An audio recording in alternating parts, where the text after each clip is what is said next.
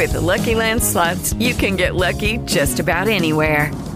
This is your captain speaking. We've got clear runway and the weather's fine, but we're just going to circle up here a while and get lucky.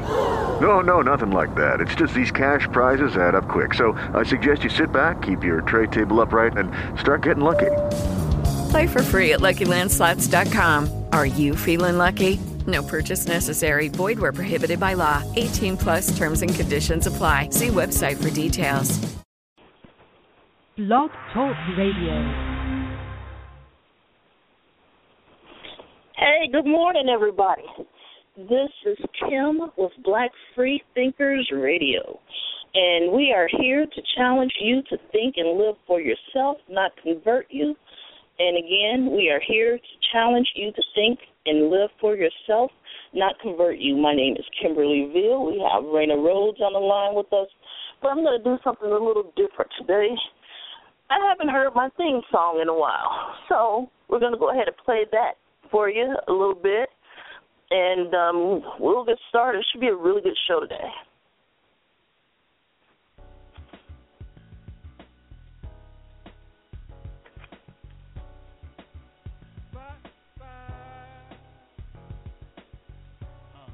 Now I remember why I stopped. They have this new platform, and so anyway, it doesn't matter. How's everybody doing today? Feeling kind of good. It's been raining in Chicago.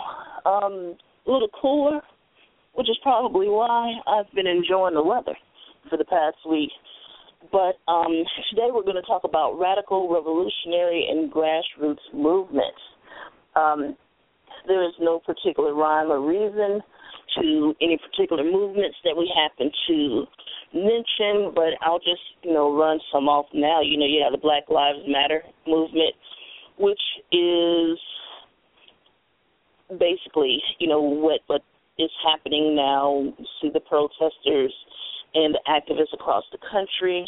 The movement for Black Lives, which is tethered to BLM, and that's something a little different. Go and look that up so you all can have an idea of what's happening there, as well as Campaign Zero. You want to look that up too. I listed Occupy Wall Street, OWS, ISO, which is International Socialist Organization. We talk a lot about the Black Power movement. We talk about the civil rights movement of the 50s and 60s. And one thing I need people to understand is that those are two different movements. The Black Power movement was not the same as the civil rights movement. They overlapped. They intersected, if you will. And so, we may talk a little bit about that. We're going to kind of be talking about a few things today. So, I just want you guys to understand the difference between the two. And, with some of the movements, you can take it all the way back with the abolitionists when they wanted to end slavery. We had the union, the workers' movement for, unionized labor because, they thought that was radical then. And we're going to talk about a lot of that. So, I'm really excited, to talk about some of these things today and basically, get on and, tell you all what's going on. Now, I'm going to give you a name of a book, and I got some information from this book. And so you can go out and read it for yourself. You can get the e-book. You can probably find it online as well. But it's kind of expensive, so yeah. So the name of this book is Black Movements in America. Again, Black Movements in America, Revolutionary Thought, Radical Movements. And it was written by Cedric J. Robinson. Okay, so again, Black Movements in America is written by Cedric J. Robinson. And this is actually a really good book. I have not had the opportunity to read the entire book, which I plan to do real soon, but I'm just going to spit off some of the movements that's listed here. Some of these you may have heard of, some not. So you can go and look some of this up yourself. And, it starts out with the title or the chapter called The Coming to America, right? And so it's just really interesting because it's talking about colonial America, the colonial English America. And it talks about the Black early movements of resistance, diverging political cultures. Chapter 2, slavery and the constitutions. Because a lot of people don't realize that America had a constitution before the one that we have that was signed on. So, again, it was 3 American revolutions. Basically, the slaves' revolution continues. The next chapter, Free Blacks and Resistance, is talking about abolition and free blacks, the Black abolitionists, Black sovereignty and insurrection. Chapter 4 is talking about Civil War and its aftermath, the Blacks' War, white reconstruction, and Black deconstruction. It's also talking about opposing objectives, accumulation versus liberty. So I'm just kind of giving you an idea. It's talking about the South and the aftermath, about when, blacks basically started leaving the South and coming up north. It's talking about black agrarians, which are black farmers, basically, and populism. And what's interesting about black agrarians and populism, go and look that up. That's a really, really interesting history there. I think some of you will get something out of it, and you'll see, you'll find out about how they were using cooperatives and a number of different tactics to make that successful, because black farmers actually did well overall, but that's a little different than the sharecroppers. The sharecroppers, that's a totally different, story there. So, go and look that up. There's another one that says Afro-Christianity and the Exodus. Now, I haven't had a chance to read that, but that looks very interesting. But I'm just sharing that with you guys so you can go out and take a look. It's talking here about the anti-lynching movement. So, Ida B. Wells, guys, and this is one of the reasons why you hear us talking about the anti-lynching movement then and why we need an anti-lynching movement now. And I know I've posted quite a few articles on this, and, maybe we'll make a show out of that, Raina, and kind of delve into that a little bit more. It should be interesting, but, it talks about World War I, black self-determination, and under the black self-determination, it talks a little bit about some of the wealthy black cities and towns that popped up. And we've talked about that on this show, but it goes a little bit more in depth here. And, we may bring that back up. We may resurrect that. And so the final chapter is called The Search for Higher Ground.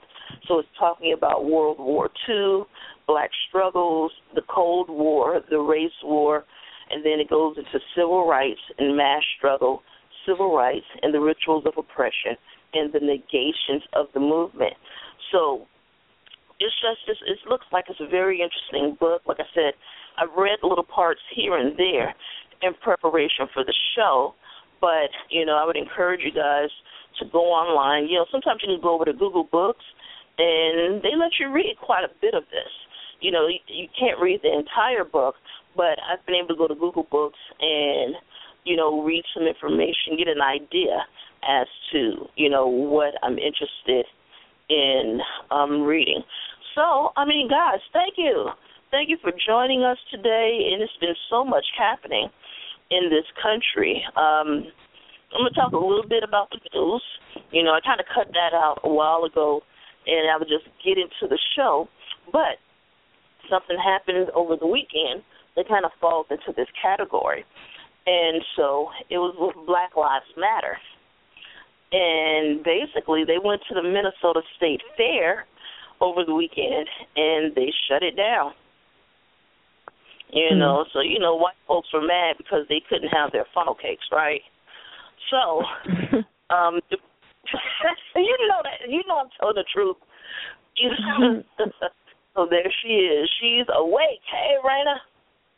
No, I was awake the whole time. I just was trying to get situated. Jeez. Oh, I was giving you time. But I must be awake. Anyway, I'll be up earlier than you. Well, totally yeah. See, nowadays, it used to not be that way.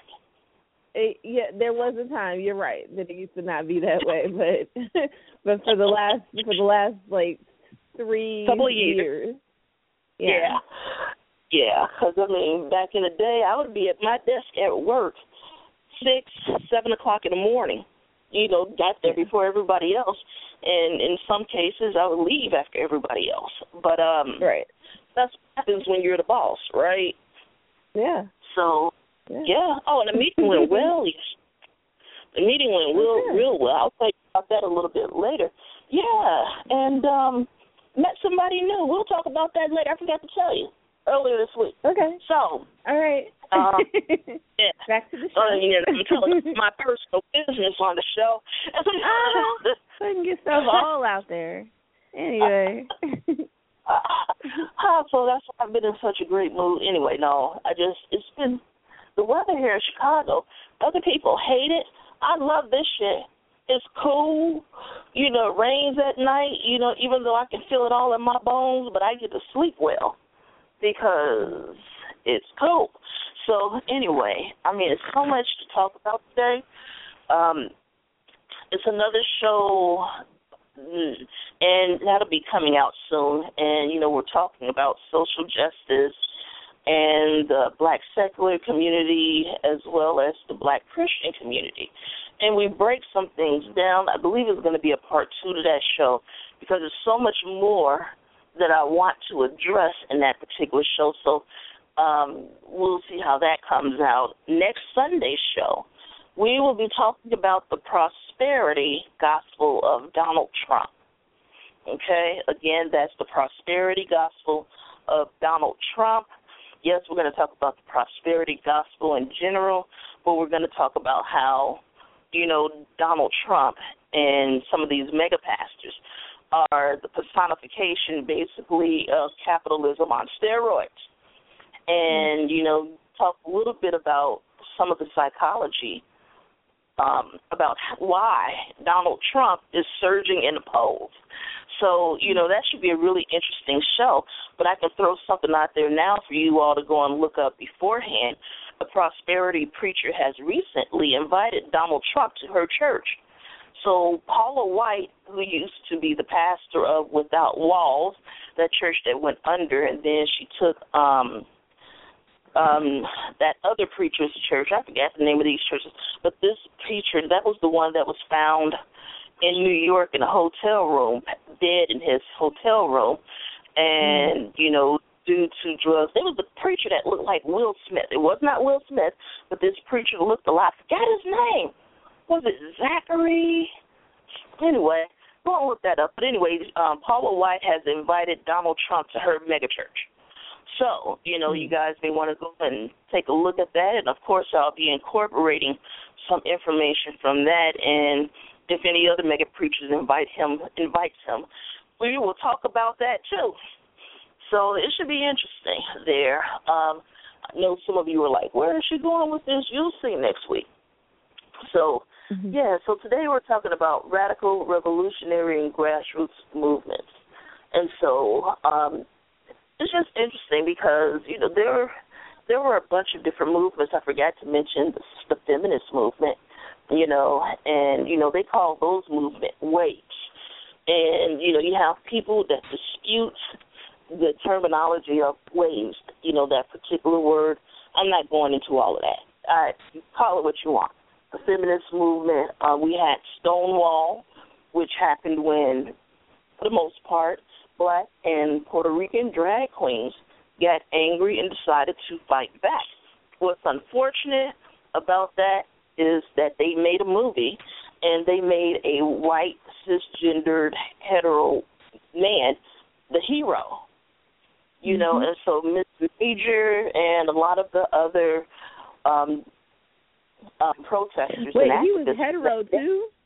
I thought he was just cisgendered. Dude, how the hell do you make a movie about gay rights with a straight character as the what? Well, I mean, they gotta have their white savior. You know what I mean? They gotta have their white savior. But I mean, you could have a white savior that was gay. That would at least make sense. But he's not even gay. Right. Exactly. Damn. So, you know, Miss Major and some of the other activists that were part of Stonewall, they came out and they condemned it, and so quite a few of us are boycotting the movie. I say I'm boycotting the movie, but I don't go to the movies at all, so I'm boycotting them all, damn it. But So, yeah, I haven't. I wasn't gonna go see it if they weren't talking about, like, featuring featuring some people of color in it. Knowing that people of color were were the major participants. I wasn't going. So exactly. Maybe our caller from Maryland that lives in a wealthy county in Maryland. He couldn't even say Prince George's. But anyway, maybe you can go out and you can make this. Maybe you can go and make this movie, since you want to talk about movies, that have a real significance. And again, I'm not knocking the NWA movie. There's some problems with some of the people that were part of the group, and a lot of issues behind that. But if these people wanted to spend their money to go see that movie, again, who am I to tell them how to spend their money? But since you want to talk about, all of these tech greats, and all of these people, and why don't we go see movies about that? You can go and make a movie about that, or you can make a movie about, Stonewall. You can make a documentary. Quite a few of them are still alive. Some of them wrote books. Yes, I'm asking you to read. So, it's just interesting. But from that Stonewall movement grew the gay rights movement.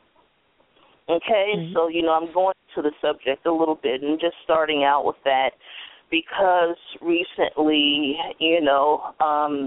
DOMA, as well as the Don't Ask, Don't Tell, all of that, and DOMA is Defense of Marriage Act. I keep forgetting sometimes I have to say what those, tell you all what these little acronyms mean. But it's just interesting because with that particular movement, it was whitewashed. And the reason why they started putting white people, but mainly white men, at the front of that movement is because they wanted to make it more palatable, if you will, to the American public, right? And you have to remember we live in a patriarchal society, a patriarchal racist, white supremacist society, and the whole thing, that whole movement was interesting because I remember when we had the HIV and AIDS, issues and epidemic breaking out in America, and basically, you had ACT UP, and that's exactly what they were doing. They were acting up, they were disrupting, because they wanted them, they wanted the powers that be to, invest more money into AIDS and HIV research and education and in medicines, because, people were dying off quickly. And so, I remember we did a show, and I was talking about a young man out of Missouri, a black young man, who they believed was the first diagnosed or first documented case. So, we're going to go back. Maybe we'll do a show about him. So, so anyway, we'll move on. But it was interesting because even when ACT UP was protesting and acting up, if you will, one of the issues was that they were focusing on men, but mainly white men only. And there were women that were being affected by that as well. So that's when you saw more white women joining in, and they started forcing, basically the media and these, scientists to include testing for women, because basically women were just factored out again. And this is something that we see constantly in this country. And so, it's just really interesting. Sorry about that. I got a text message, and I was trying to figure out what was going on here. But, so, the women were factored out initially, and then after they started, protesting and acting up as well, they were slowly included in there. And so one of the issues now, and I really feel this, now that we have marriage equality, which is wonderful, for those that are interested, again, I still think it's kind of unfair. And what I mean by that is, marriage is a contract. And there are certain benefits from being married, like the, tax breaks that you receive and, visitation if you're in the hospital, just, a number of things like that. But what about single people? And, I still say that single people in this country are being screwed. And, I believe that should be an upcoming movement because, we should be afforded the same rights.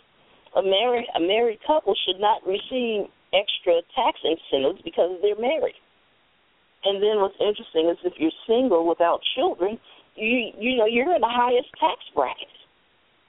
But yet, if you get sick and you don't have any insurance, they basically send you home with some medication, some ibuprofen, and tell you to go die. So, and that's the truth, isn't it, Raina? Basically. Oh, yeah, and I know some people are out there saying, well, we have the Affordable Care Act now. Yes, but have you seen those plans? It's bare bones. And they're asking a lot of money for those bare bones. And so, go and investigate that a little bit. But I'm just happy, we do have the Affordable Care Act. And so, the percentage of people that were once uninsured, that's now cut in half. So that's great. But again, the insurance companies, they were going to win either way it goes. They were able to hedge their bets either way and win. But, I feel we need that. Children, even though there are a lot of protections under the law for children, I feel that children, I still feel that they're at a disadvantage because, unfortunately, you have people out here that believe that their children are their property. And just like you have some people who think that their spouses are their property. But anyway, so, there have been a number of movements that, happened. And I know we talked a little bit about the feminist movement a while ago. And, I want you all to go and look up somebody by the name of Florence Kennedy. And, great black woman pioneer. And go and look her up. She had a, relationship with Gloria Steinem and Jane Fonda, and all of those famous white feminists from back in the day. And she was there with them, with Angela Davis and, a number of other women, Audre Lorde. Go look these people up, and understand what their roles were and understand why those movements were important. But, going back to the LGBTQ movement and even the feminist movement that, we see now, they haven't even dealt with the racism within their movements. And this is why you see, some feminists of color out here, talking about mainstream feminism. This is why you see some LGBTQ people of color talking about mainstream, gay activists in the community. Because, in all of these communities, we still have aspects of racism. We still have aspects of sexism, misogyny, homophobia. Yes, LGBTQ people, some of them are homophobic, especially, anyway. So just go out, and transphobia, that's really bad in the LGBTQ community. And I don't know, now we have a movement for our trans brothers and sisters, and it's absolutely amazing. Last week, Black Lives Matter, it was part of their Black August, and so they were lifting up black trans people, but in particular black trans women of color. And men, like we say, you need to stand up for the women in the community. Black men stand up for black women. That includes black trans women. Right. A trans woman is a woman, period. That is how they identify. And so, black men, when you stand up for women, we're asking you to stand up for all women, all black women. So, and for those of you, you men and women that, may have relationships with trans women of color, it's time to stand up about that too, because too many of them, they're being killed. I think we're up to 17 this year. Black trans women, and we need to stand up for them. So it's a shame, and especially those of you that have loving relationships with trans women of color. You can't just sit back and be silent. That's dangerous. That silence is dangerous. Now, so I just thought I'd say something about that. Did you want to add something, Raina? No, I think you pretty well covered it. I mean, we have to value all black lives, and the way to do that is we have to stand for all black lives. I mean, that, even those of trans people. I mean, and I say even those, and I don't say that for myself. I say that for other people who tend not to see the value in or to think of those people as being part of the black community, but they are, That's right. And, if we were more accepting and more supportive, we wouldn't have a lot of the issues that we have, because we have a big problem with LGBTQ youth being kicked out of their homes, being abused, homeless. And so, they just bought a building here in Chicago for homeless LGBTQ youth. And maybe we'll do a show on that, and we'll talk about Cyndi Lauper and B. Author from the Golden Girls, and how B. Author donated some money, to help towards building housing for LGBTQ homeless youth. Cyndi Lauper has been opening houses all over the country. It's just been a number of things. So we're starting to see, a quote-unquote revolution in thought and in action towards LGBTQ youth, homeless youth. So I'm really excited about that. I'm really happy that, people are addressing those particular issues. And once I find out the information, more information, because, I know quite a bit of it, but when we do a show, we'll present a lot more information. Don't let me forget that, Raina. So, okay, yeah, I just think that's an important topic that we need to talk about, And so you're starting to see a movement for that, a movement to help these children. These are kids, you guys. These are children getting kicked out of the home at 16, 17 years of age because they dare be who they are. How does that work? And I thought a parent's love was unconditional. It was supposed to be.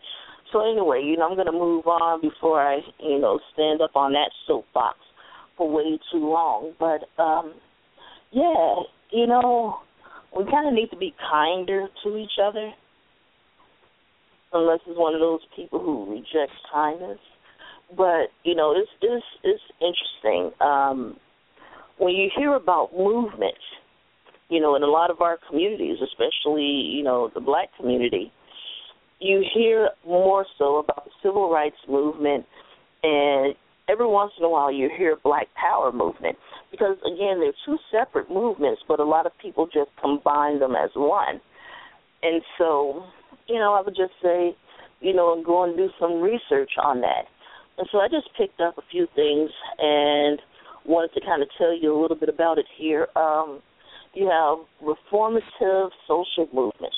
And a reformative social movement advocates for minor changes instead of radical changes.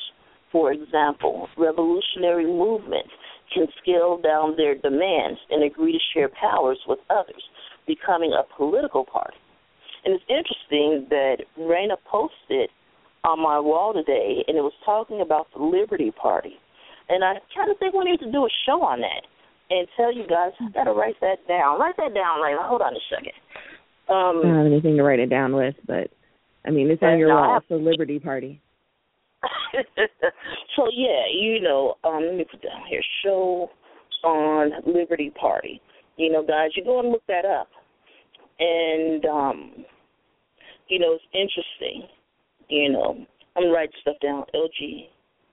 Oh, Lord, I can't spell LGBTQ. Okay, so, go and look that up, and, again, we'll do a show on it because I think that's important for you guys to understand and to know. So, again, it became a political party. Revolutionary social movements. Revolutionary movement is a specific type of social movement dedicated to carrying out revolutionary reforms and gain some control of the state. If they do not aim for an exclusive control, they are not revolutionary. Did you hear that? If they do not aim for an exclusive control, they are not revolutionary. You have redemptive social movements. A redemptive social movement is radical in scope, but focused on the individual. Interesting. So, I picked that up, and, I wanted to not talk about it, but I just wanted to give you an idea that, you have these different movements out here, and it's important for you guys to go and do some research. Do some research on your own.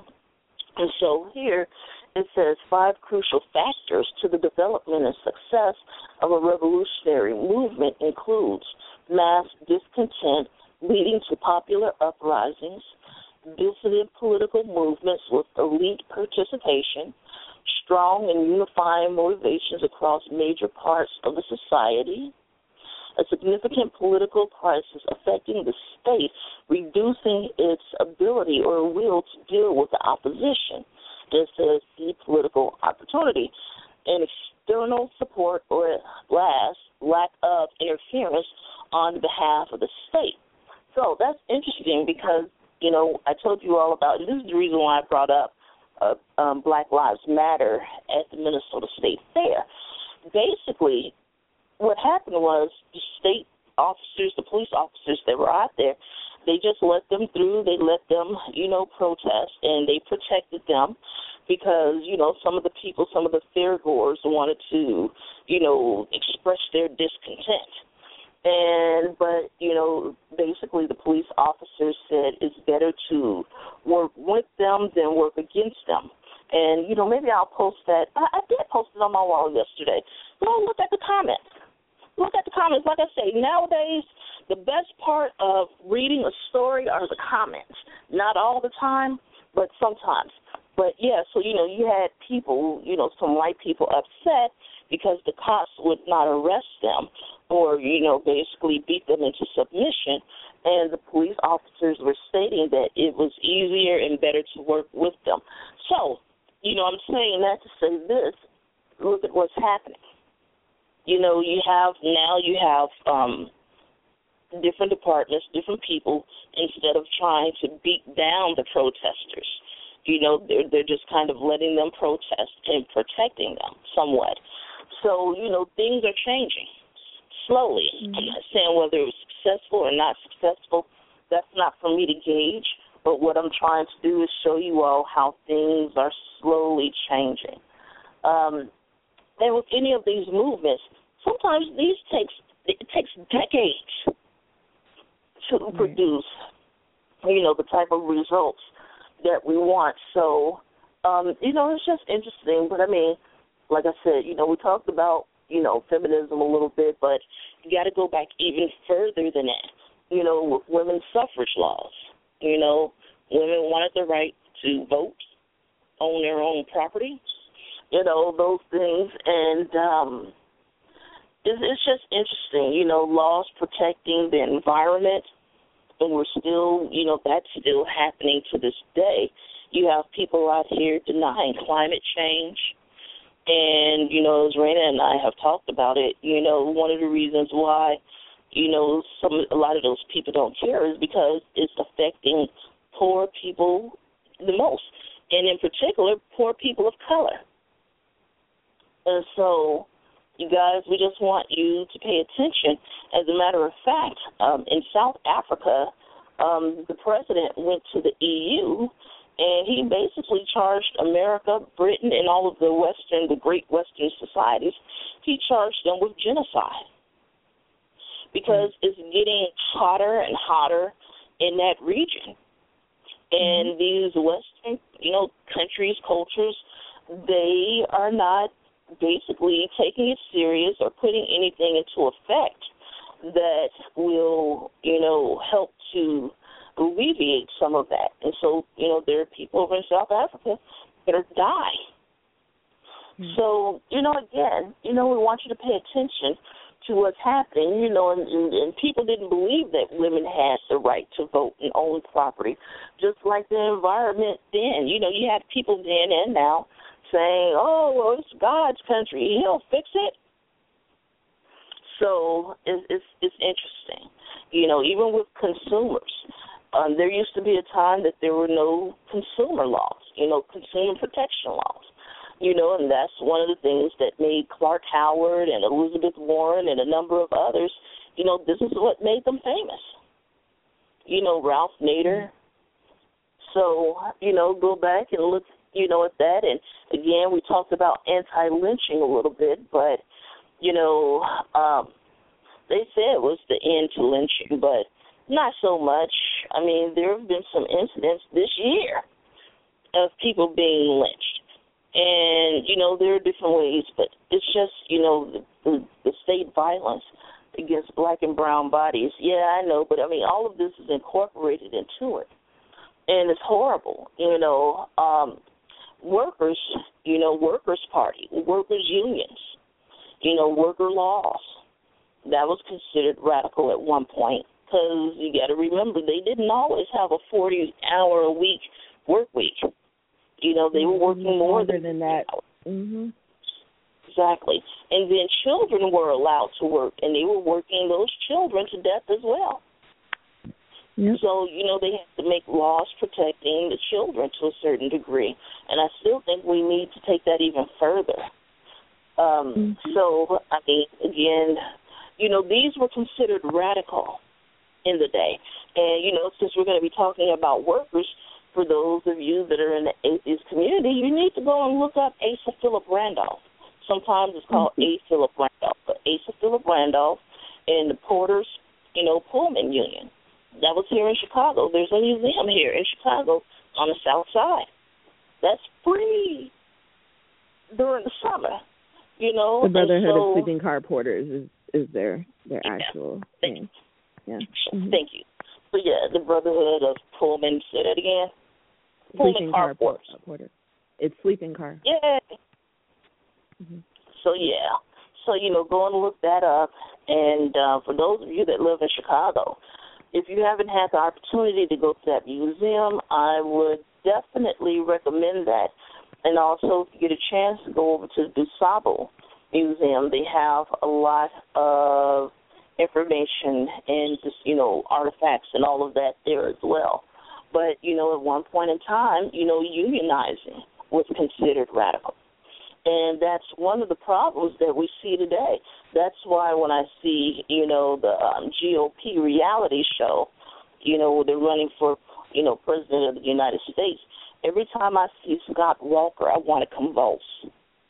And for those of you who are not familiar with Scott Walker, just look that up. Look up his role in Wisconsin. Look up how he's been, how he's basically been attacking unions. And, I mean, you can even do that with Rauner here in Illinois. The black preachers out there that supported Rauner, we haven't forgotten that yet. So, go and look this stuff up. It's still relevant today because that's what's happening. I had one young man that got angry with me because he wanted me to do a show on splintering the labor. And basically, I was asking him for more information. I knew he was, what he was getting at. But I just wanted him to, come up and, just tell me a little bit more about where he was coming from. But, he got angry. So, but we will talk about this. We will talk about workers' rights. We will talk about, unions and all of that. It's just a matter of time. But at one point in time, the other thing to understand is that black people never splintered the labor. Black people were left out of those considerations because the labor movement and a lot of other progressive movements wanted to make sure that they held on to their white supporters. So in an effort to do that, they pushed the concerns of people of color to the background. Exactly. That's exactly what happened. And that's why you had people like Asa Philip Randolph out of Chicago. Go look up Lucy Parsons. She's from Chicago, too. And she's a woman of color. In addition to that, she's part of, the free thought community. And she was once called the most dangerous woman in the world, or the most dangerous woman in America, something like that. But look up Lucy Parsons. That one, she was woo-wee. So, she was out here leading protests. She was one of the, fiercest activists. Raina and I have talked about her a little bit and had some chuckles. But, look her up. Lucy Parsons had her problems. I don't think that Lucy Parsons really understood race as well as she should have. Lucy Parsons was of mixed race heritage, and she was in an interracial marriage, and I don't think that she understood how race was even a factor within the progressive movement. But she was still quite radical. So, yes, in a lot of different ways. Exactly, and that's why I say you and I have our chuckles, because telling some of those stories, it's hilarious.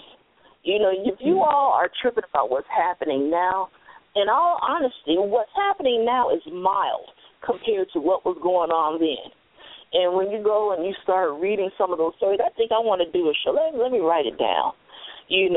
Beats of the past.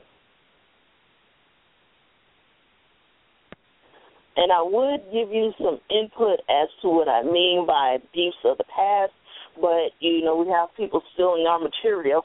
So when I talk about when we do this show, it'll just be done then. But I think Raina knows where I'm going with that. So it's just interesting.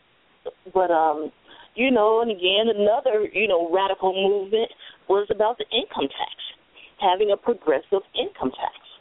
And that's still going on to this day. I was talking with someone yesterday, and we were talking about how America is now an oligarchy. And, about the fascism that's taking place. And so, go and read that and look that up. That's why I keep bringing up people like Ralph Nader, Elizabeth Warren, because they're continuing, that fight for the consumer, for, the average American citizen. And it's a lot of people that were disappointed because Elizabeth Warren decided not to run for POTUS, right? So, just go ahead. No, keep going. Yeah. Okay, so, again, you have people out here angry because people are wanting, a $15 minimum wage. Do you know at one point in time there was no such thing as a minimum wage? And the Republicans are actually trying to take the minimum wage away. They feel like there be no minimum wage whatsoever. So I want you to go and think about that. And that was once considered radical just to have a minimum wage. What I find interesting is I hear a lot of you, $15 just to serve me a fries and shake, but you say nothing about these, CEOs and the board of directors, making $10, $20, $50, $100 million a year. Jamie Dimon, that guy, Jamie Dimon, money is just dripping off of him. You hear me? And that's J.P. Morgan Chase, those of you that don't know. So it's the whole thing is interesting, but, the minimum wage. And so I'm just trying to give you all some examples of movements and thoughts that were considered revolutionary and radical so that you can have an idea, because a lot of people don't know about this. So I'm taking my time a little bit today and telling you about a few of them so that you can kind of, get a better understanding. I'm hoping that this piques your interest and encourages you to go out and do some research, because, unfortunately, they don't teach a lot of this. I don't think they teach really any of this in school. you know, and as Red Ninja said, you know, they teach it in college, but that's after you pay for the course. You know, right. So I have a shitload of books, and I treated myself this weekend, Raina. I bought 5 ebooks, and I got them at a good price. I'll send you some links. You probably already have them. So anyway, send them to me though. Mm-hmm. Okay, cool. So it's interesting. You know, one thing that should concern us all. Back when this was considered radical to have insurance, life insurance on, you know, our elders, our seniors, our geriatrics. That was once considered radical. So, I mean, it's just, you just wouldn't believe, you know, some of these things. You know, so I have a bunch of them listed, and this is the main one that, you know, many of us should be concerned with, you know, the dismantling of Jim Crow laws. Mm-hmm. They've just been renamed to broken windows. You know, and Jim Crow is still in effect. You know. Yeah, actually, I was reading somewhere that Alabama just reduced the number of its driver motor vehicle locations to like 4. Oh yeah, 4. So people can't register to vote. See, guys, this is what we're talking about. This is what we're talking about. You know, they made it real difficult for you to register to vote, especially at the DMV. I went one time. I had to go 3 times. I was pissed off. You remember that, Raina? I was because it was the summer and it was hot. It was. You were not pleased, like, at all. I remember. That was funny. You know, I'm like, you give me a driver's license, but you won't fucking register me to vote. Because I had to renew my driver's license, so I'm like, yeah, let's do all of that. I mean, I was already registered, but whenever I go to the DMV, I always re-register to make sure my shit is fresh and tight, right? And I was mad. Oh, I was so bad. But you can register online now. You know, they've made it easier for you to be able to register to vote online. And it's more than just registering. Please show up. Go. Go vote, especially during the midterms. You know, you need to know who your governor is. You need to know who represents you in your state house. You know, that is why the Republicans have taken over quite a few of the governorships and quite a few of the state houses. And the reason why, that is where the power is, people. That is where the real power is. And you need to understand that. So, and yes, they're making it harder for people to vote, you know, harder for students to vote. You know, if students are going to or attending colleges, universities outside of, you know, their home city or town or whatever village. You know, you used to be able to be a college student and vote without a problem or send in your absentee ballot. But they are making that even more difficult. And, you know, it's interesting because I know Raina and I talked about, you know, the different prisons that are being built and put in rural white communities. And those prisoners are counted as part of the census. Right. And this is what determines how many representatives they get to send to Congress. You know, but the problem is if they build prisons, then you're going to have people of color moving there, number one, to be, you know, some of them want to be closer to their family. Number two, there are job opportunities. So, you know, there was a town here in Illinois called Pekin, P-E-K-I-N. It was one of those towns like Forsyth, Georgia, the ones that told Oprah they didn't even want her there. You know, very, very racist city.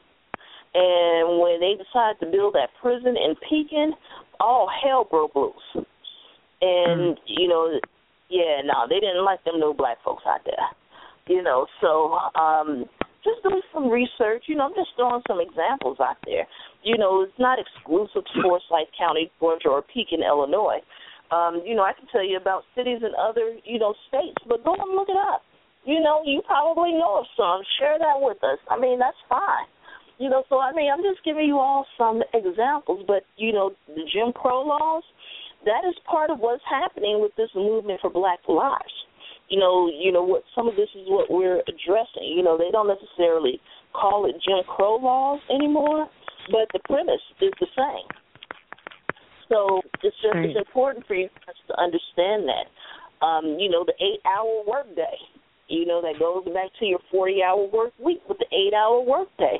In certain industries, you don't even have a 40-hour work week. You have 37 and a half, And so, it's important, not to necessarily be an expert on all of this because we're not, but it's good to be, informed and know a little bit about these things, Right. So, and again, government-subsidized health care, Affordable Care Act, or for those of you out there who like to call it Obamacare, and that's still ongoing because I was a little upset because it should have been, single payer added in.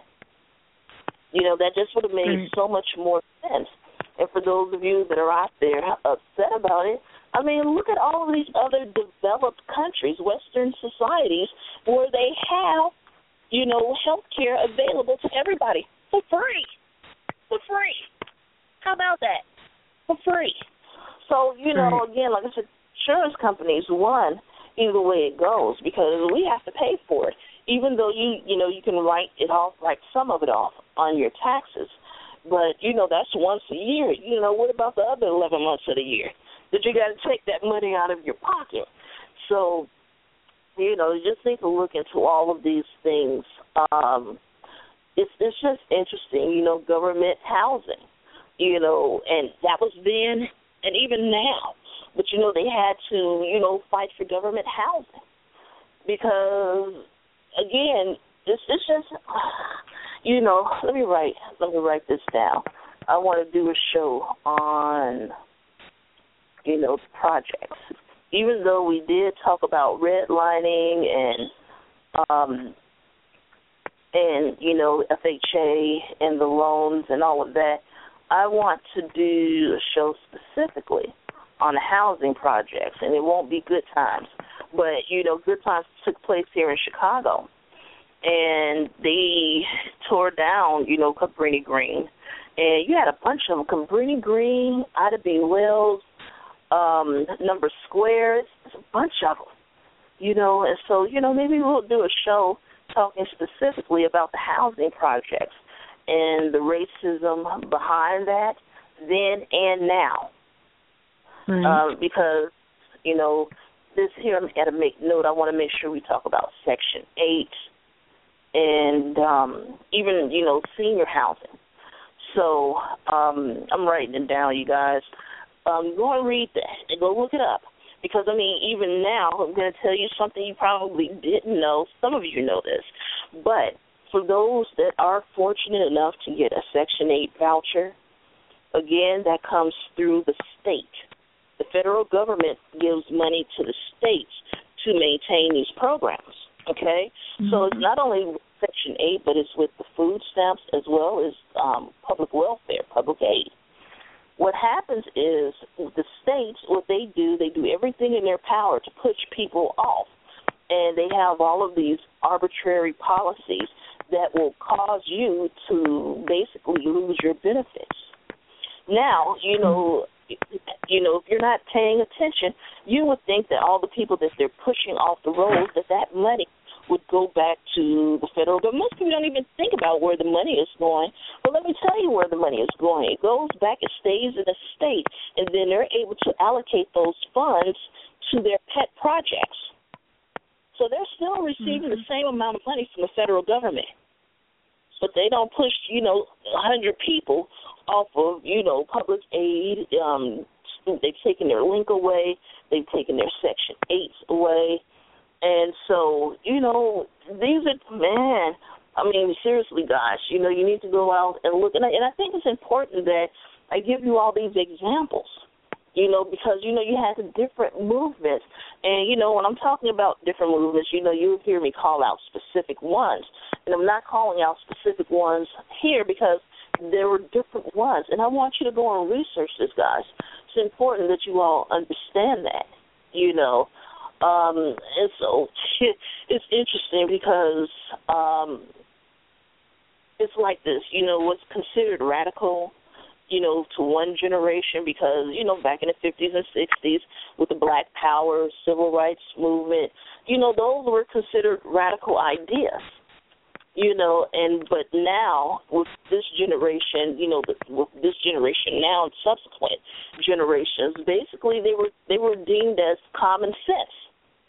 So, they were considered radical then, but now they're deemed common sense. So it's just interesting how it makes that transition. So it's just as important for you guys to go and find that out. But, these particular social movements or these so-called radical ideas, basically they started with, people who were considered on the margins, so marginalized people, or as they like to say sometimes, the fringes, so, and we talked about this a little bit on that social justice show, but, this is where these radical movements really are given, birthed. They're birthed, by marginalized people who are considered the fringes of mainstream society. So, it's important for you guys to understand how these movements progress and how it changes, not only, policies and laws, but also, people's mindsets. It's important for you all to know about that. So, you got to go and do some research on how it, basically goes from polemics to policy, So it's important for you guys to go and research that. You can tell when I'm writing something because I get quiet. So, so just go and look at that. And the thing is that you got to understand that with all of these, so-called fringe movements or fringe ideas, if you will, basically they were able to get things done. And man, remember that song by Phil Collins, Against All Odds? That's what this is. I think so. Yeah, it's like, it was overwhelming odds. People never thought that it could be done. So that's why, I'm always encouraging these young people, especially the ones that are out here protesting now, to get out there. It can happen. We can make this work. We got to stick with it. And so, on the Social Justice Show, we talked about how some parts of the Black Lives Matter movement has been co-opted, but I just feel like there's a way to kind of chop that off and rebuild that and let them go do whatever it is they're over there doing, But it's real interesting. But, yeah, the people that were fighting for that, they just believed deep down in their hearts that, they could make a change. And they were able to make these changes, Like I said, what we're seeing now, I never thought that I would see this in my lifetime, which is why I have no problem supporting them in any way that I can. I'm not taking no tear gas or no pepper spray, but, I'm supportive.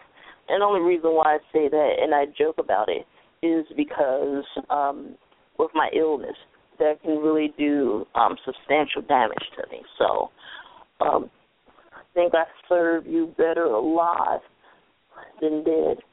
So, again, like I said, it took decades for some of these movements to, actually produce or yield results. And some are, works in progress, whips, work in progress. And so that's what you're seeing today. When you see, like I said, Ralph Nader, Clark Howard, Elizabeth Warren, out here talking about consumer rights, challenging the tax laws and, just a number of different laws, especially some of these trade laws. Elizabeth Warren has been all over that. So, we need to know and understand, what took place and how we can help and what our roles are, And so it's interesting because in this country in particular, you'll hear people use words like radical or revolutionary or socialist or communist. And they use it in like it's an epithet, right? Like it's some type of cuss word, like it's some kind of bad thing. Or, it's interesting, the use of words. And one of the reasons why I'm kind of bringing up socialism and communism is because, a lot of people don't realize in God we trust on our money. That wasn't there once. Under God and the Pledge of Allegiance, that wasn't there once. That came about with the Red Scare, with McCarthyism. Right. And so, now you have organizations out here fighting to get in God we trust off the money and out of the pledge. They want to take it back to, the original meaning. And so, that's a movement, and that's happening, with a number of people, religious as well as secular. Because, some secular people don't realize that there are quite a few religious people who also believe in separation of the church and state. And they're working towards that. As a matter of fact, the religious people that are working towards the separation of church and state, they're actually more successful than the secular community at trying to advance that. Now, how about that shit? Right. And that's why I'm sitting here and I look at the secular community sometimes and I'm like, what you think you're doing is not unique, it's not new. And, a lot of people over here saying that there is a movement in the secular community. I used to believe that. Now, not so much. I'm not seeing any real progress. I'm not seeing any real organization. So, that's, many schools of thought on that. So, but again, I just had to make sure that you all understand that, the religious people who are out here advocating for the separation of church and state, they've had more successes than we've had in the secular community. And there are a lot of you out here that do not want to work with the religious people under any circumstances whatsoever. Well, that's the reason why I'm saying that this is not a real movement, because you're going to have to work with them.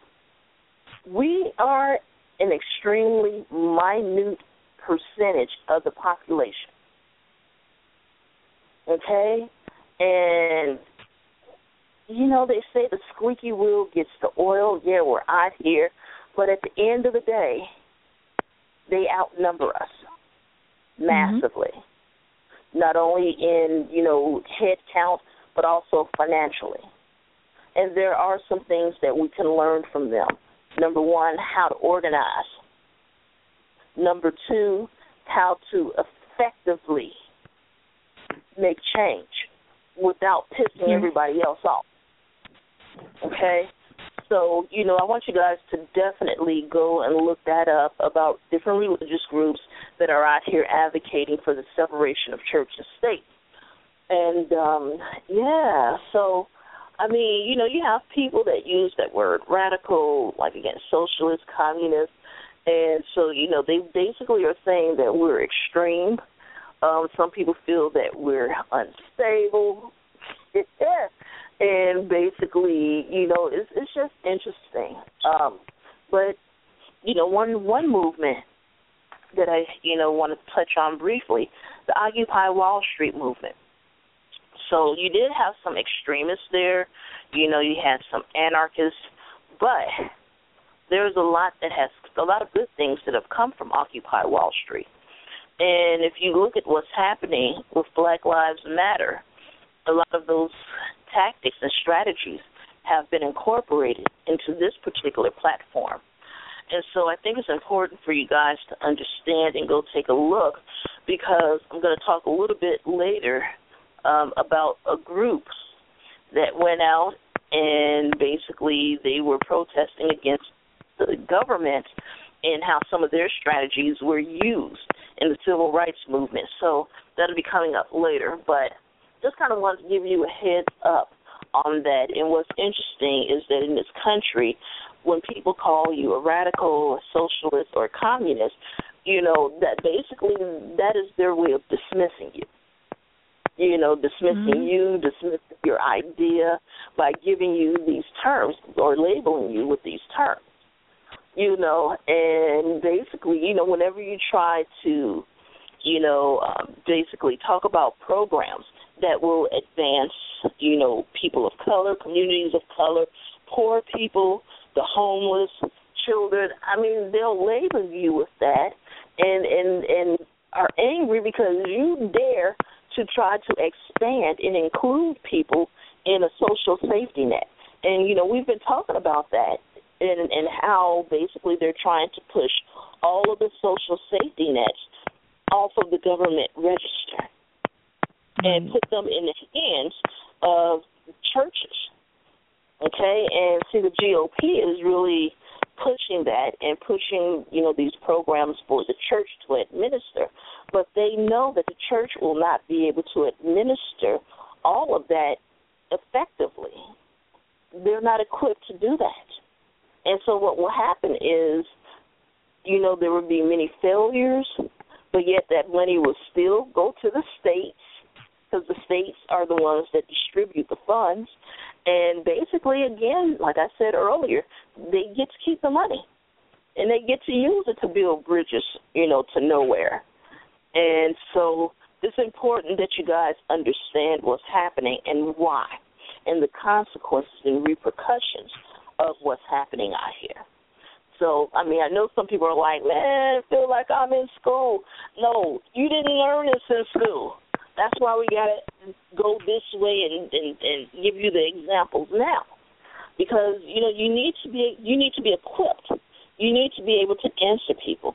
I remember, when I was much younger, and I would have debates with people, and I knew what I was saying was right, but I didn't have any, facts or evidence to back it up. And I would get so angry and upset, but not anymore. So it's like, guys, this information, this history, that's power. That is power. So, again, you're going to have people hurling these labels at you, No, don't let that dissuade you in any manner whatsoever. And so, it's just interesting. And anyone, like I said, if you even remotely identify as, being a socialist or, a communist or something like that, basically, they just assume that you have nothing to contribute. They write you off as being illegitimate. They write you off as being a troublemaker. They basically say that your arguments are without merit. You have no plausibility. So, I just want to make sure that you all go out and you understand what's happening. And, one thing that I do want to say, and I think this is important because people forget this, and, we kind of have this problem, in America in particular. The people that lead these movements, the people that run these movements, these activists, the protesters, guys, you got to remember they're human. Many of them have 9-to-5s. Many of them, run their own organizations. More than one job. Yeah. Exactly. Many of them have children and families that they still got to go home and take care of. And one thing that we do in this country is we try to make people like this, Superman or Superwoman. And they're not that. And when they prove not to be Superman or Superwoman, then people get disappointed and, and start talking mad shit and hating on them. But the thing is that they're not superhuman. And we have to stop treating them that way because it's unfair. It's unfair to them, and it's also unfair to you. So you got to think about that. They're human. They have lives. They cry like us. They hurt like us.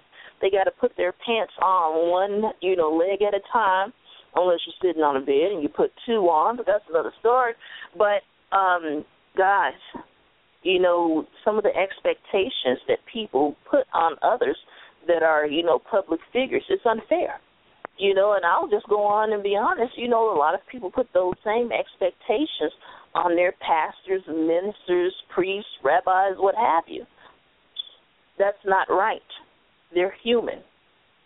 They're regular, everyday person like the rest of us. Now, they're selling you a brand. They're selling you an image. Some of them. So you got to understand the difference between the two. So, I don't know, I just wanted to put that out there because, some of the things I've been seeing the past couple of weeks, have been extremely disturbing to me. So, guys, it's important for you to go back and, read up and understand these radicals who were considered, the fringes of society, troublemakers, and, out here sowing seeds of dissent. That's how they, like to call, that's what they like to call them and what they like to say. So, yeah, it's interesting. Yeah, there is, a lot that's been going on, and just trying to keep you guys updated and so that we can keep things in perspective, and, like I said, we talked a little bit about the abolitionists, and basically, you had them walking around saying that other human beings are not your property, and they wanted to abolish slavery. Of course, people thought that they were crazy. Some people thought that they were crazy and absurd because this is how some folks made their livings. They made their livings and their wealth off of the backs of slaves, free labor. And they would lend their slaves out to other people. They would teach them these different trades and then basically send them out there and trade them out there like they were temp workers, right? So, it's a lot about that you guys, you want to go and take a look, especially if you're reading some of the textbooks in Texas. Their description of slavery is much different than, what we know it to be. So, like I said, I'm just hoping that it encourages you guys to go out and read and, see what's really happening out here, and what's considered radical, or what was once considered radical, but now we see it as common sense. We see it as, oh, that's right, that's the right thing to do. You don't even think about it. You don't even think twice. You need to go back and read and learn some history and understand how that came to be. It wasn't just always like that. People have died. People have been maimed. People, they had their reputations killed. I mean, just a number of things to give you, some of the rights that we have now. You may want to go and look up and see what happened to people like Cesar Chavez and, some of the Latinos or in some of the mestizos, the Mexicans that were, gravely mistreated. Also, some of the Asians that were brought to this country as indentured servants. You need to go and read about the internment camps. Not only was Asian people, but, they had some, of the Eskimos, the Aleutians, in internment camps. So I did a paper on that. I think I got an A. Anyway, so go and look that up. Just like, Martin Luther King and, like I said, Cesar Chavez and, people like that, they were considered radical. And if you go and you look at the latter part of Martin Luther King's movement, basically, his writings changed. They became more radical. And he was surrounded by people like Asa Philip Randolph and Bayard Rustin and, James Baldwin. And that's just a few of the names, just a few. That's a very, very rich history that I would tell you to go and look up. But, basically, with J. Edgar Hoover, he had issues with Martin Luther King, and he was trying to kill MLK's reputation by, putting out there that he was surrounded by socialists and communists.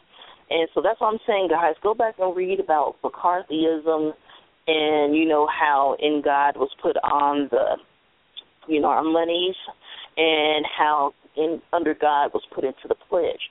It's a very interesting history, So, I mean, we just got to, be careful, in how we go about doing things and just information that we accept as being facts without doing any research.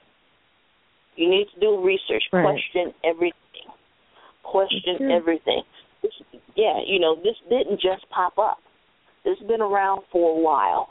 But, there once was a time when it was considered radical, and absurd. And, the people were considered, that were trying to promote these ideas. They were seen as being crazy. So, guys, go and look it up, And so, a little bit earlier, I was talking about some of this, I said I was going to get to this, about how during the civil rights movement, basically some of the tactics in the civil rights movement came from, another movement, another protest. And so I'm looking for the information here. But basically, it began with 8 students at Union Theological Seminary in New York who were opposed to forced conscription during the Second World War, which they viewed as a form of the fascism they were supposed to be fighting. And so basically they embraced the banner of radical pacifists, right? And basically they pioneered some of the tactics that were employed within the civil rights movement. And I actually, I want to do a show about that specifically because some of this I did not know. So, I'm learning as, I'm researching and bringing this information to you. Did you know anything about this, Raina? No, I don't believe so. It doesn't ring a bell. Yeah, okay. So, I thought this was very interesting, very interesting piece of history. And I actually want to look this up and read about it, because, they developed some of the tactics. And I just thought that was amazing because I never heard of that. Never. So, we're learning together. So, I'll read it to you guys again. A movement was started by 8 students at Union Theological Seminary in New York who were opposed to forced conscription during the Second World War, which they viewed as a form of fascism that we were supposed to be fighting against. And so basically, those tactics were employed within the civil rights movement, some of the tactics that, they put in play. And, what's interesting is I know one of the arguments that, are consistent, and I see on a consistent basis, is when you see these other movements like the LGBTQ movement, so on and so forth, employing tactics from the civil rights movement, and then there's a lot of fighting about that because basically, some members of, the black community do not want LGBTQ community and other movements to call themselves civil rights movements. We all know that there are different types of civil rights movements, but when you start giving examples about about what happened to SNCC and, getting, water holes and all of those things, when you start describing what black people went through to kind of bolder, your argument for this other group, that is when we get angry. Because you weren't bit by dogs. You weren't, spit on. You didn't have food and all of that poured on you. You didn't have people, blowing smoke in your face. And you're supposed to sit there and deal with it and give no response. So I think it's more so when they give examples of the civil rights movement in the black community to justify something, I think that's where some of the disconnect is coming in. And where some of the resentment, but the tactics, if it's effective, use it. But because I know I got upset when somebody, basically, tried to use the black civil rights movement as an example for them to get, a 20% discount on their meal. Yeah, that pissed me off. Because we weren't fighting to get a 10-20% discount, on our, on food. That's not, and it's unfair. It's a false equivalence. Right. Am I right, Raina? No, you're right. You're absolutely right. It is a false equivalence. Right. Mm-hmm. And so, it's just interesting, but I'm going to read you a little bit more of the history about those 8 people. And so basically it says here, members of this group went on to form the Congress of Racial Equality, staging the first well-organized systemic use of the sit-in tactic against Jim Crow facilities in American history at a restaurant called Stoner's in Chicago in late 1942. Isn't that interesting? I didn't know about that either. Mm-hmm. And so, of course, I'm going to do a show about that. Because I just think this is interesting. I don't know anything about it right now, but trust me, in a month or so, I'm going to have enough under my belt to, be able, not even a month or two, really, it'll be a couple of weeks when I get time. But I knew nothing of this. And so then I'm going to give you a little bit more information. Saul Alinsky, the father of American community organizing, able to call in Reveal for radicals. Writing, America has begun its radicals. Wait a minute. Yeah, America was begun by its radicals. America was built by its radicals. The hope and future of America lies with its radicals. He defined the radical as that unique person who actually believes what he says, that person to whom the common good is the greatest personal value, that person who genuinely and completely believes in mankind. Now, for those of you who aren't familiar with Saul Alinsky, go and look up The Weather Underground. There's actually a documentary on it on the Sundance Docs website. I haven't watched it yet, though. Excellent. Put it on my wall when you get a chance so that they can go and see that, and I'll repost it in a few places. But, yeah, Saul Alinsky. And, what's interesting about Saul Alinsky is when President Obama was running for office, back in 2007, 2008, you had Republicans basically, tying him to Saul Alinsky because of the community organizing. And so when they talk about Saul Alinsky, they use it in a very derogatory manner. Okay, and then that's why, they were, basically mocking and ridiculing President Obama, calling him a community activist. Okay, so, again, just trying to put some of this in context for you guys, because I think it's important for you guys to know this. And I'm sitting here, and I'm only halfway through my notes, and I'm laughing because I still haven't gotten to this book. Maybe we'll do a part 2. I don't know. It just really depends on how I feel. But now we're doing the prosperity of gospel of Donald Trump next week. I got something to say about that. And so, it's really interesting. And I'll read the last part that I have written here. It says, to me, radicalism, and this is Saul Alinsky still speaking, so I just want to make sure you understand that. He said, to me, radicalism means working tirelessly for more democratic workplaces, communities, households, and relationships, but is also open to the substantial societal change needed to undermine the continued oppression, poverty, and despair so many face globally. It isn't as dogmatic as is often portrayed, and requires a willingness to sacrifice some of your own sacred cows to create a better, more just world, a truly radical notion. It's time that America dumps its fear of radicals and embraces their political beliefs. So, that was a word from Saul Alinsky there. And go and look that up. You want to go look up CORE as well, which is the Congress of Racial Equality. Now, I heard, and I've done some reading on the CORE, on the Congress of Racial Equality, but now I'm going to be reading it, with a different eye, with a different perspective, because I did not know some of this. So, of course, I was fascinated, when I did find out about it. So, it's interesting how all of this has come about. And, yeah, I'm going to tell you guys, this is part one.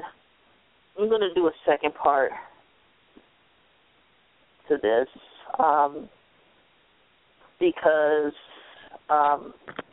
there's a lot of information. Or, I don't know.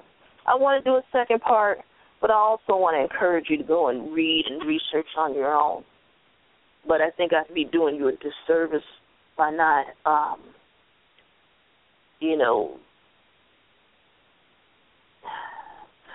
not adding on and giving you other information that you need in order to better understand this.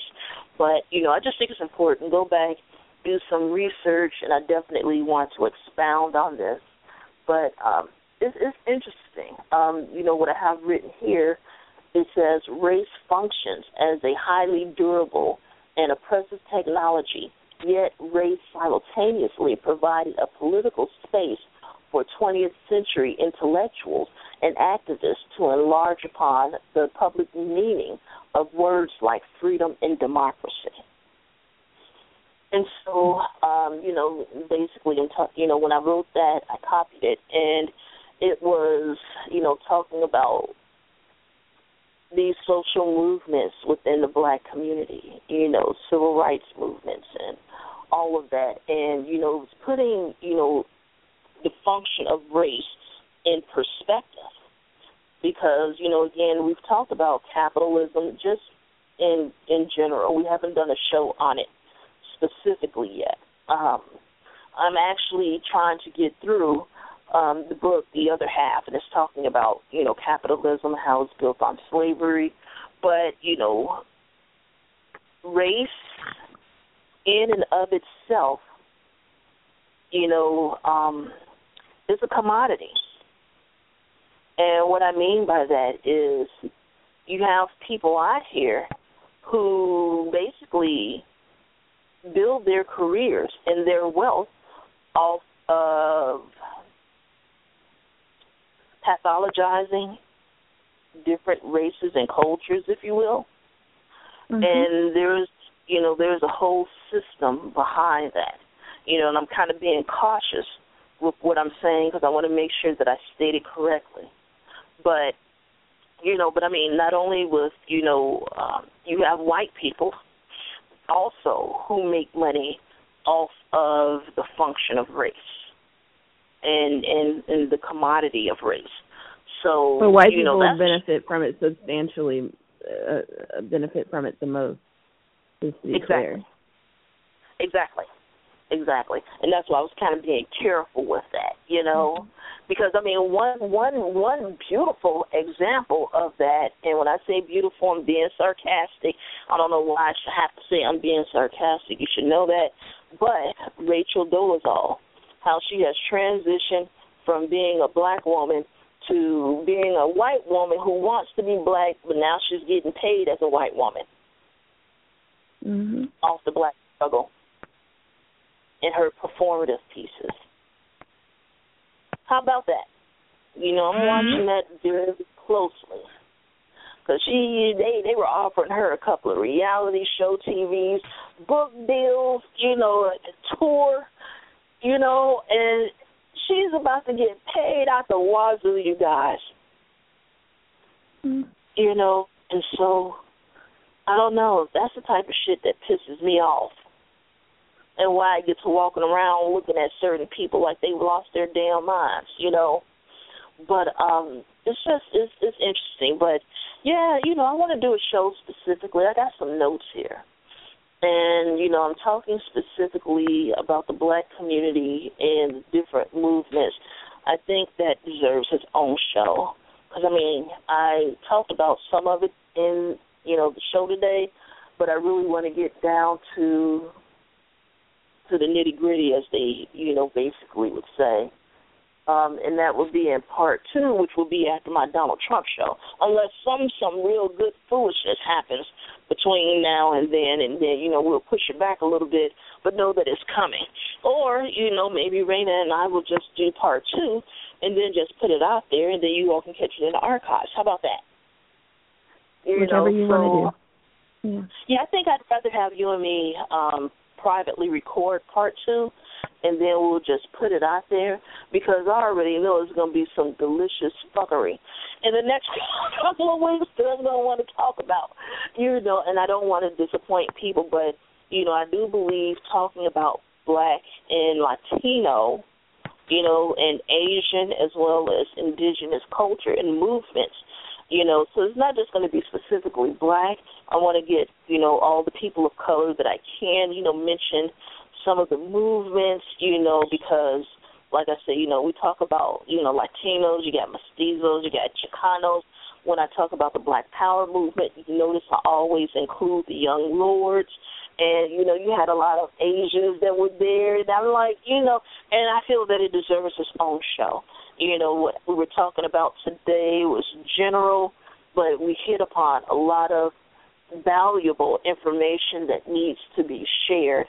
And basically, got a little long-winded there, but I think it was needed, because in order for you to understand what people of color have gone through when trying to implement, these movements and these so-called radical ideas, I think it's important for you to see how white people were treated and how they were able to push some of this.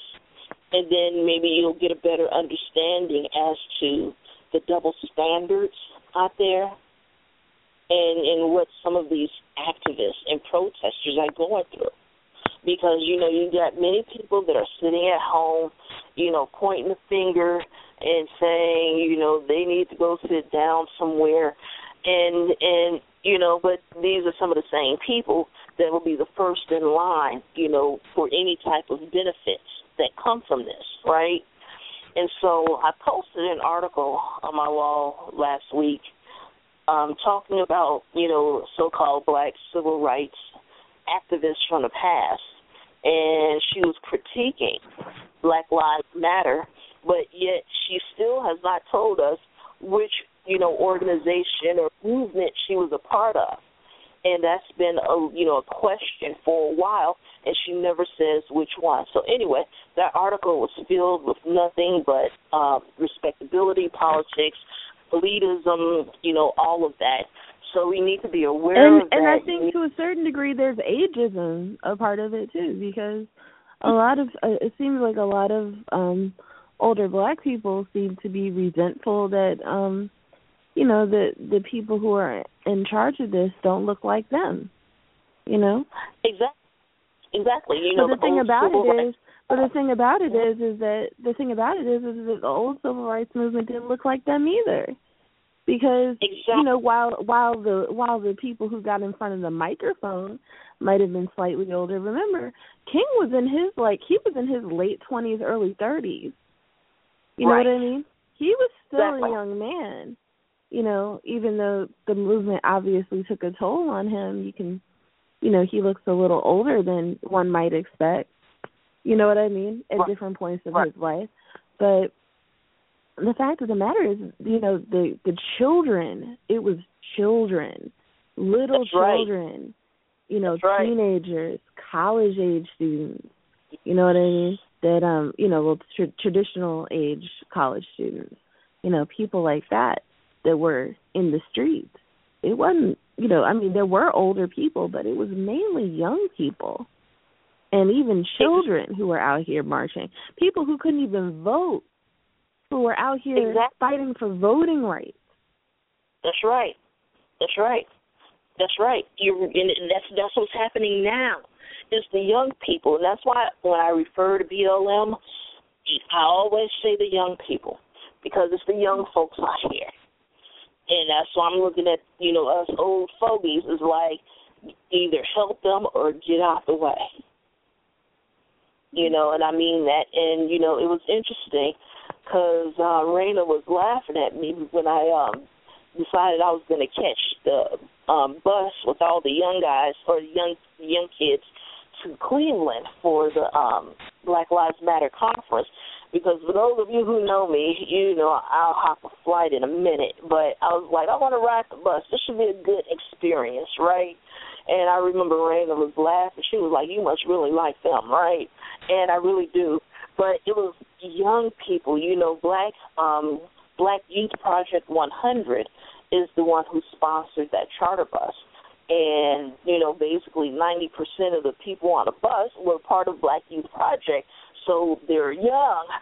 And just to see these young people be themselves and be happy, and to hear and know firsthand that they understand what's happening out here, how it impacts their future, how it impacts their families, how it will impact their children and grandchildren.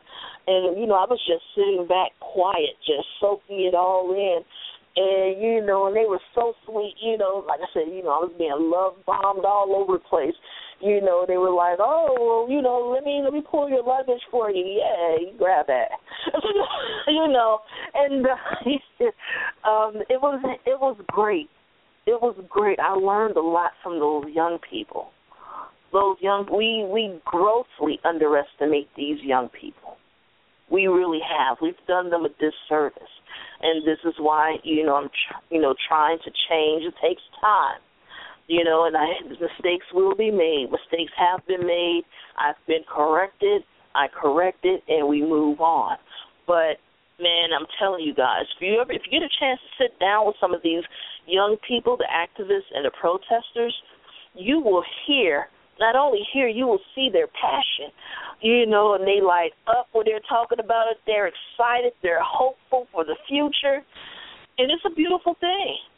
I'm like, wow. And so, I don't know. It's really hard for me to put into words, just the love, that I feel for them now. After that experience in Cleveland, it just, I don't know, it actually changed my life. And it changed my perspective on a number of things, which, rather surprised me. But when you open your mind and you open your heart and, you sit down and talk to people and really understand and hear, where they're coming from and what they want, and you take that and you set it next to your experiences in life, your knowledge, and, you tie that together with current events as well as history, because, history repeats itself. It's just different players in the game, but still the same. So, yeah, it was a lot that I wanted to talk about and that I wanted to get into. And so I'll tell you guys to go and look up Black is a Country. Black is a Country. That was by Amiri Baraka, also known as Leroy Jones. But Amiri Baraka, Black is a Country. And so I read little parts of it, so this will give me the opportunity to read the rest of it and kind of expand on part 2 of this show. But, it's like, basically it's like, it talks about the paradoxical relationship between race and, race and economics. And so that's what I really wanted to get into the latter part of this show, but that's going to be on part 2 because I think that's geared more towards what people of color have gone through. So we're going to talk about the intersection of race and economics and how sometimes racial matters are basically put on the back burner, and you have people out here saying, no, it's not about race, it's about economics, and not understanding that there's an intersection there. Because with people of color, namely Black and Latino and indigenous people, it's about both. But for the most part, it's about race. And so we need to understand that. And, we can talk about that paradox a little bit more because that's rather intricate. We're trying to talk about that intersection there because, this is something that we see across the board. I'll give you an example of it, the feminist movement. And feminism today, so, you have the Black feminists, you have the womanists, and then you have the mainstream feminists. And, there have been charges of racism, which, they have merit. And basically, how, feminists, some of the white feminists of today, how they're basically trying to ignore the part about race. And, I mean, that's even within the secular community. That's even within the religious community. I mean, we can give you a number of examples. But, in this case, when we do the second show, I may give a couple of examples, but I think we really need to get into, the meat of that particular relationship and talk about why it's a paradox. So, yeah. Is there anything else you wanted to add on to this?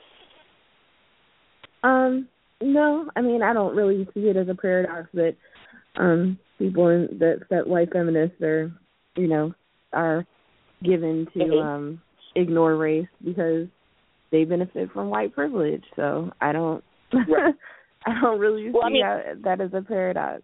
So. Well, I'm not looking at it from that perspective. I'm looking at it from the perspective of a black person.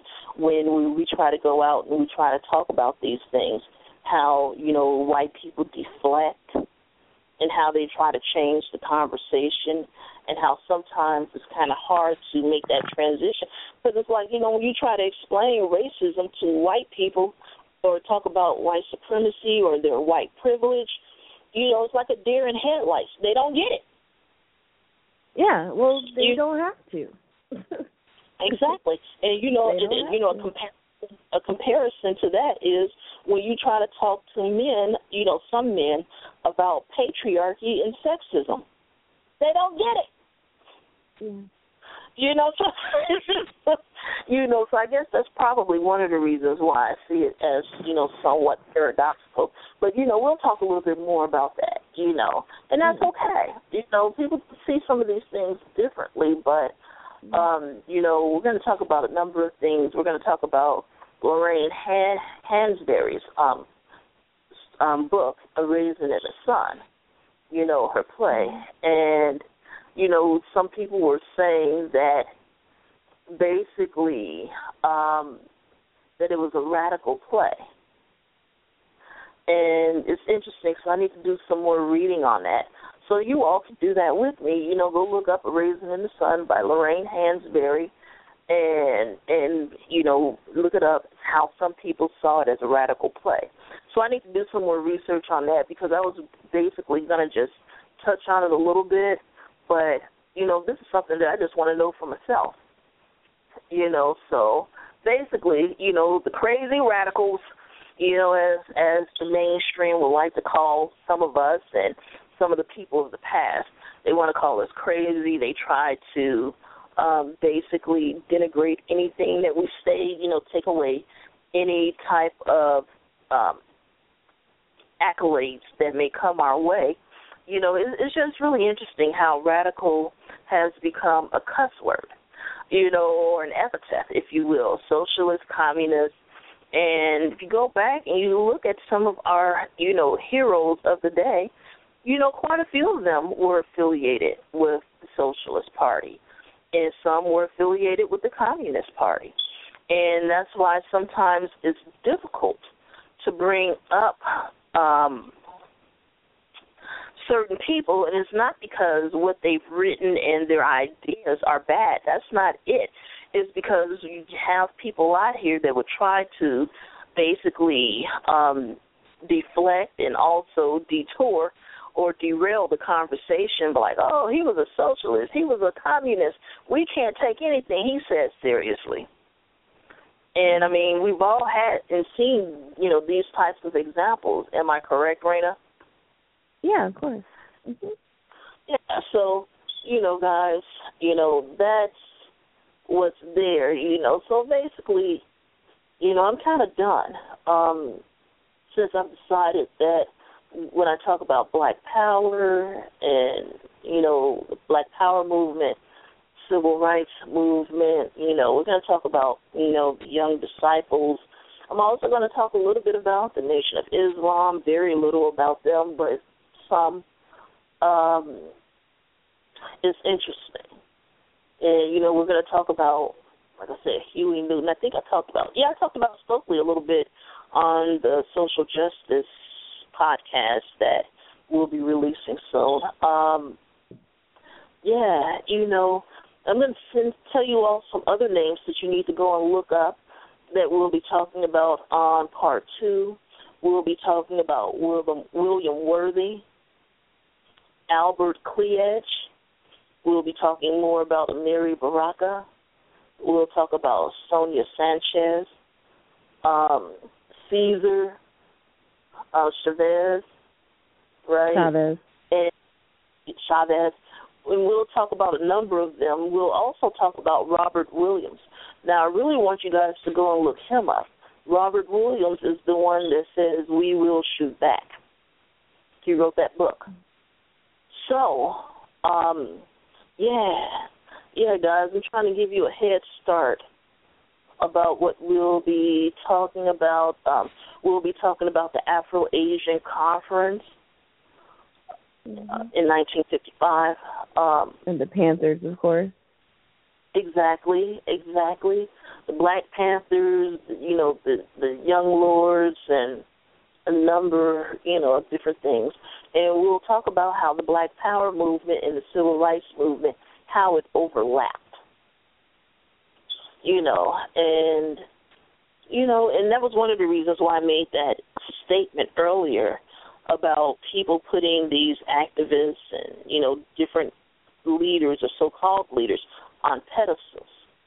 Because we gotta understand that these people have flaws. They make mistakes. They're human. And, I feel that each and every last one of us have, leadership skills within us. So it's interesting. I found some information from David Aberle, talking about these different types of social movements, and he's a cultural anthropologist. So, it's been a number of movements, that I didn't talk about today, but you can look it up. The anti-globalization movement. It's just so many. The free lovers. Yeah. The free lovers are from the earliest 20th century and late 19th century, and they believed basically that that they were against marriage in terms of the way that it subjugates women. They believed that women should be able to that people should be able to prostitute themselves if they so saw. Just seeing that the way in which society operated, was damaging to women and to their sexuality. So, exactly. Yep. I actually read somewhere that Sojourner Truth had some beliefs that were free love friendly. So I haven't been able to figure out how true that is, but I was reading it somewhere, and if anybody finds anything about Sojourner Truth or other other Black people who might have been involved in the free love movement, please let me know. So. Okay, I'm writing that down, right? Free Sojourner Truth. All right. Yeah, that should be interesting. Let me make sure I put a box around that so I can make sure I go look that up. Let me put 2 stars next to that. So, it's a lot of things that we didn't talk about, but you can go and look it up on your own about these different types of movements, how some of the movements were, interchangeable, if you will. You got to maybe look at, scopes and who were specific, the people that were specifically being targeted. And so it's interesting. I have some great links. I may post them. I don't know. I haven't decided yet. But, go look this stuff up. It's actually really exciting. And social movements, this is how people make history. Being the nice girl, the nice boy, rarely do nice people make history. Let's just be honest. And there are going to be times when you have to act undignified to maintain your dignity, if you will. It happens. Mm-hmm. It happens. And so, guys, this is, it's a fascinating history, and I'm really hoping that I, piqued your interest a little bit, because there's so much to read, there's so much to share, and, I just think it's important that you all go out, and let me tell you the name of the book. And I didn't get to anything from this book today. And the name of this book is Black Movements in America. Again, that's Black Movements in America. And it was written by Cedric J. Robinson. Again, Cedric J. Robinson. And again, it's talking about revolutionary thought and radical movements. And so, this is fantastic. So, yeah. This is going to be great. Because, it's a good book, from, what I've read of it, just little things. But, I'm going to expound on this quite a bit more.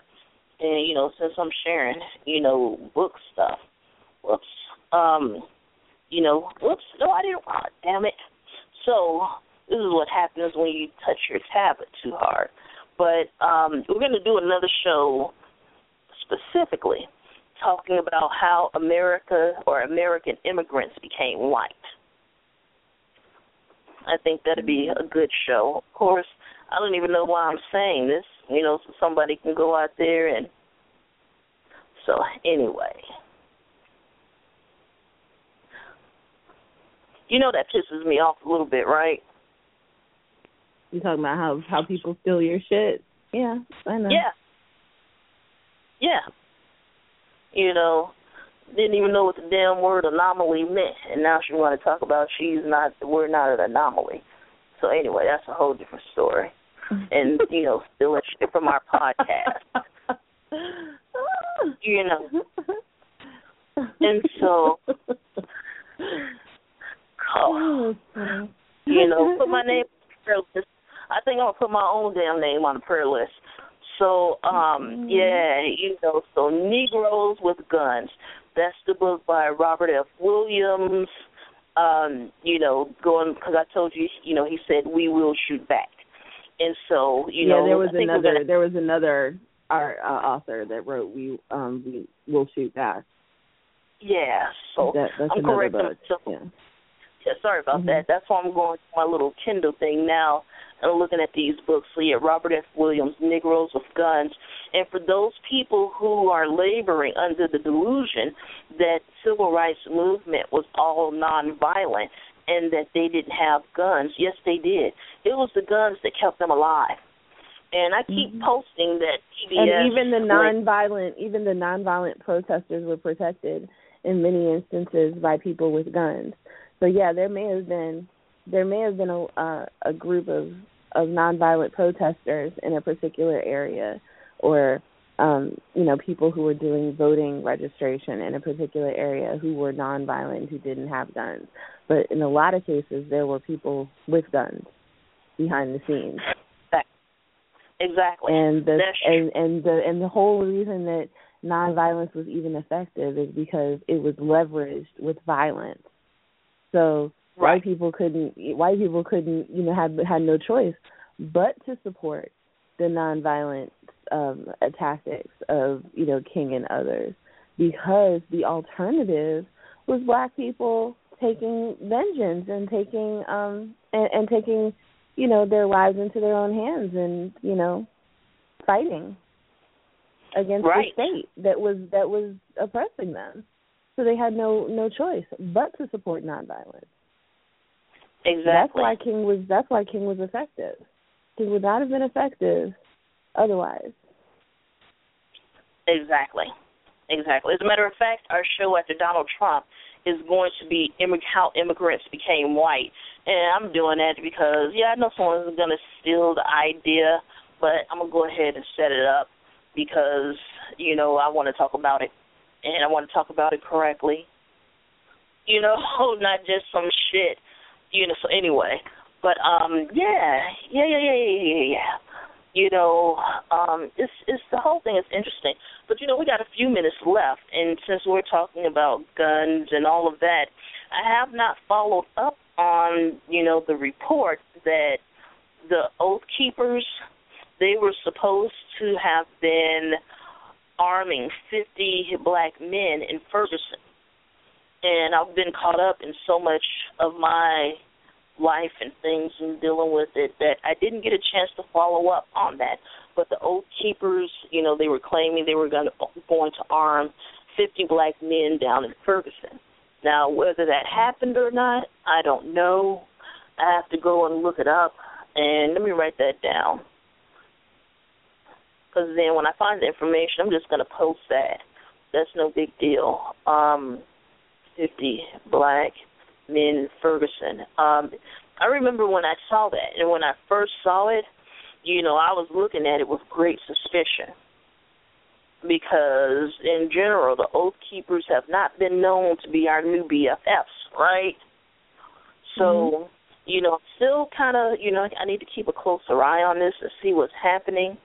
And, you know, basically, if the Oath Keepers are out there, you know, being peacemakers, as they would like to call it, and marching with the people in Ferguson, you know, part of me, that cynical side, is still saying, what is their agenda?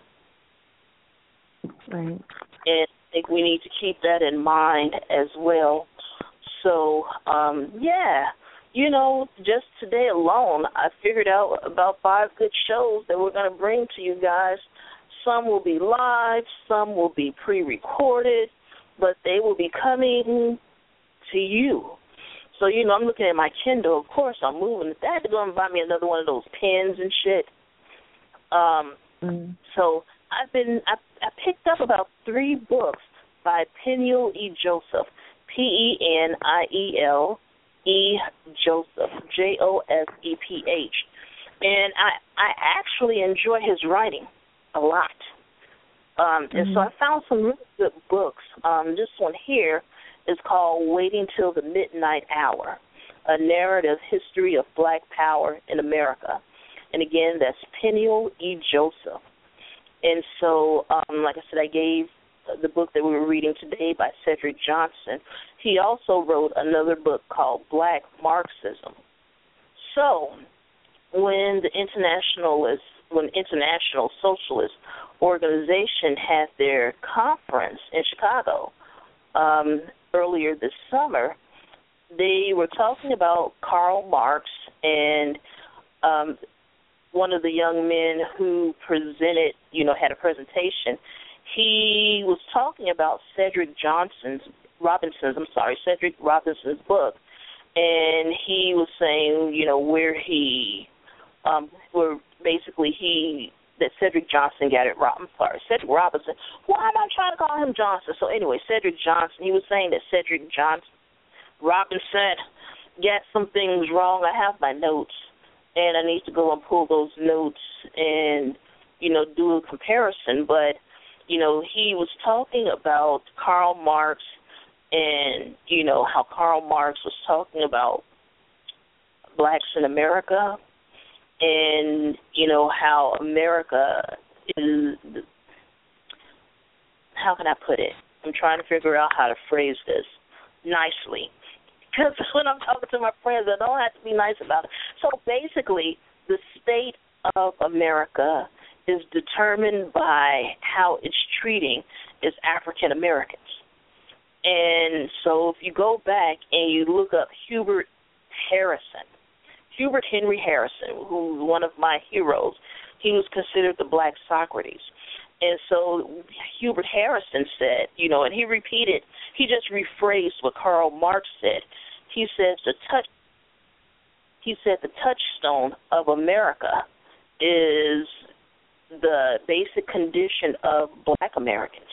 So, you know, and there's some truth to that.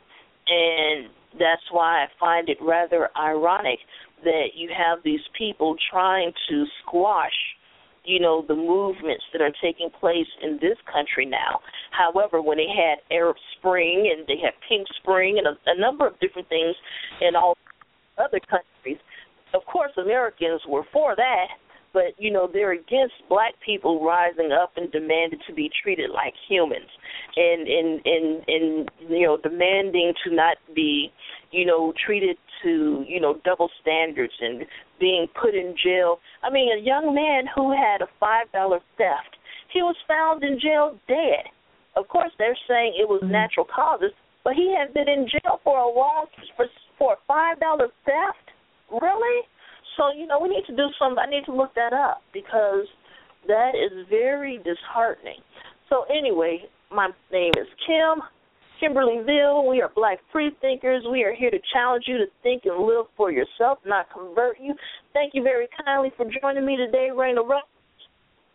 You're welcome, and I look forward to joining you again next time.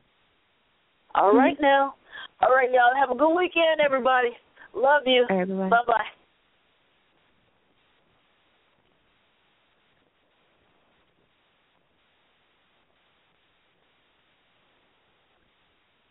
It is Ryan here, and I have a question for you. What do you do when you win? Like, are you a fist pumper, a woohooer, a hand clapper, a high fiver? I kind of like the high five, but if you want to hone in on those winning moves, check out Chumba Casino. At ChumbaCasino.com, choose from hundreds of social casino-style games for your chance to redeem serious cash prizes. There are new game releases weekly, plus free daily bonuses, so don't wait. Start having the most fun ever at ChumbaCasino.com. No purchase necessary. VGW Group. Void where prohibited by law. See terms and conditions. 18+.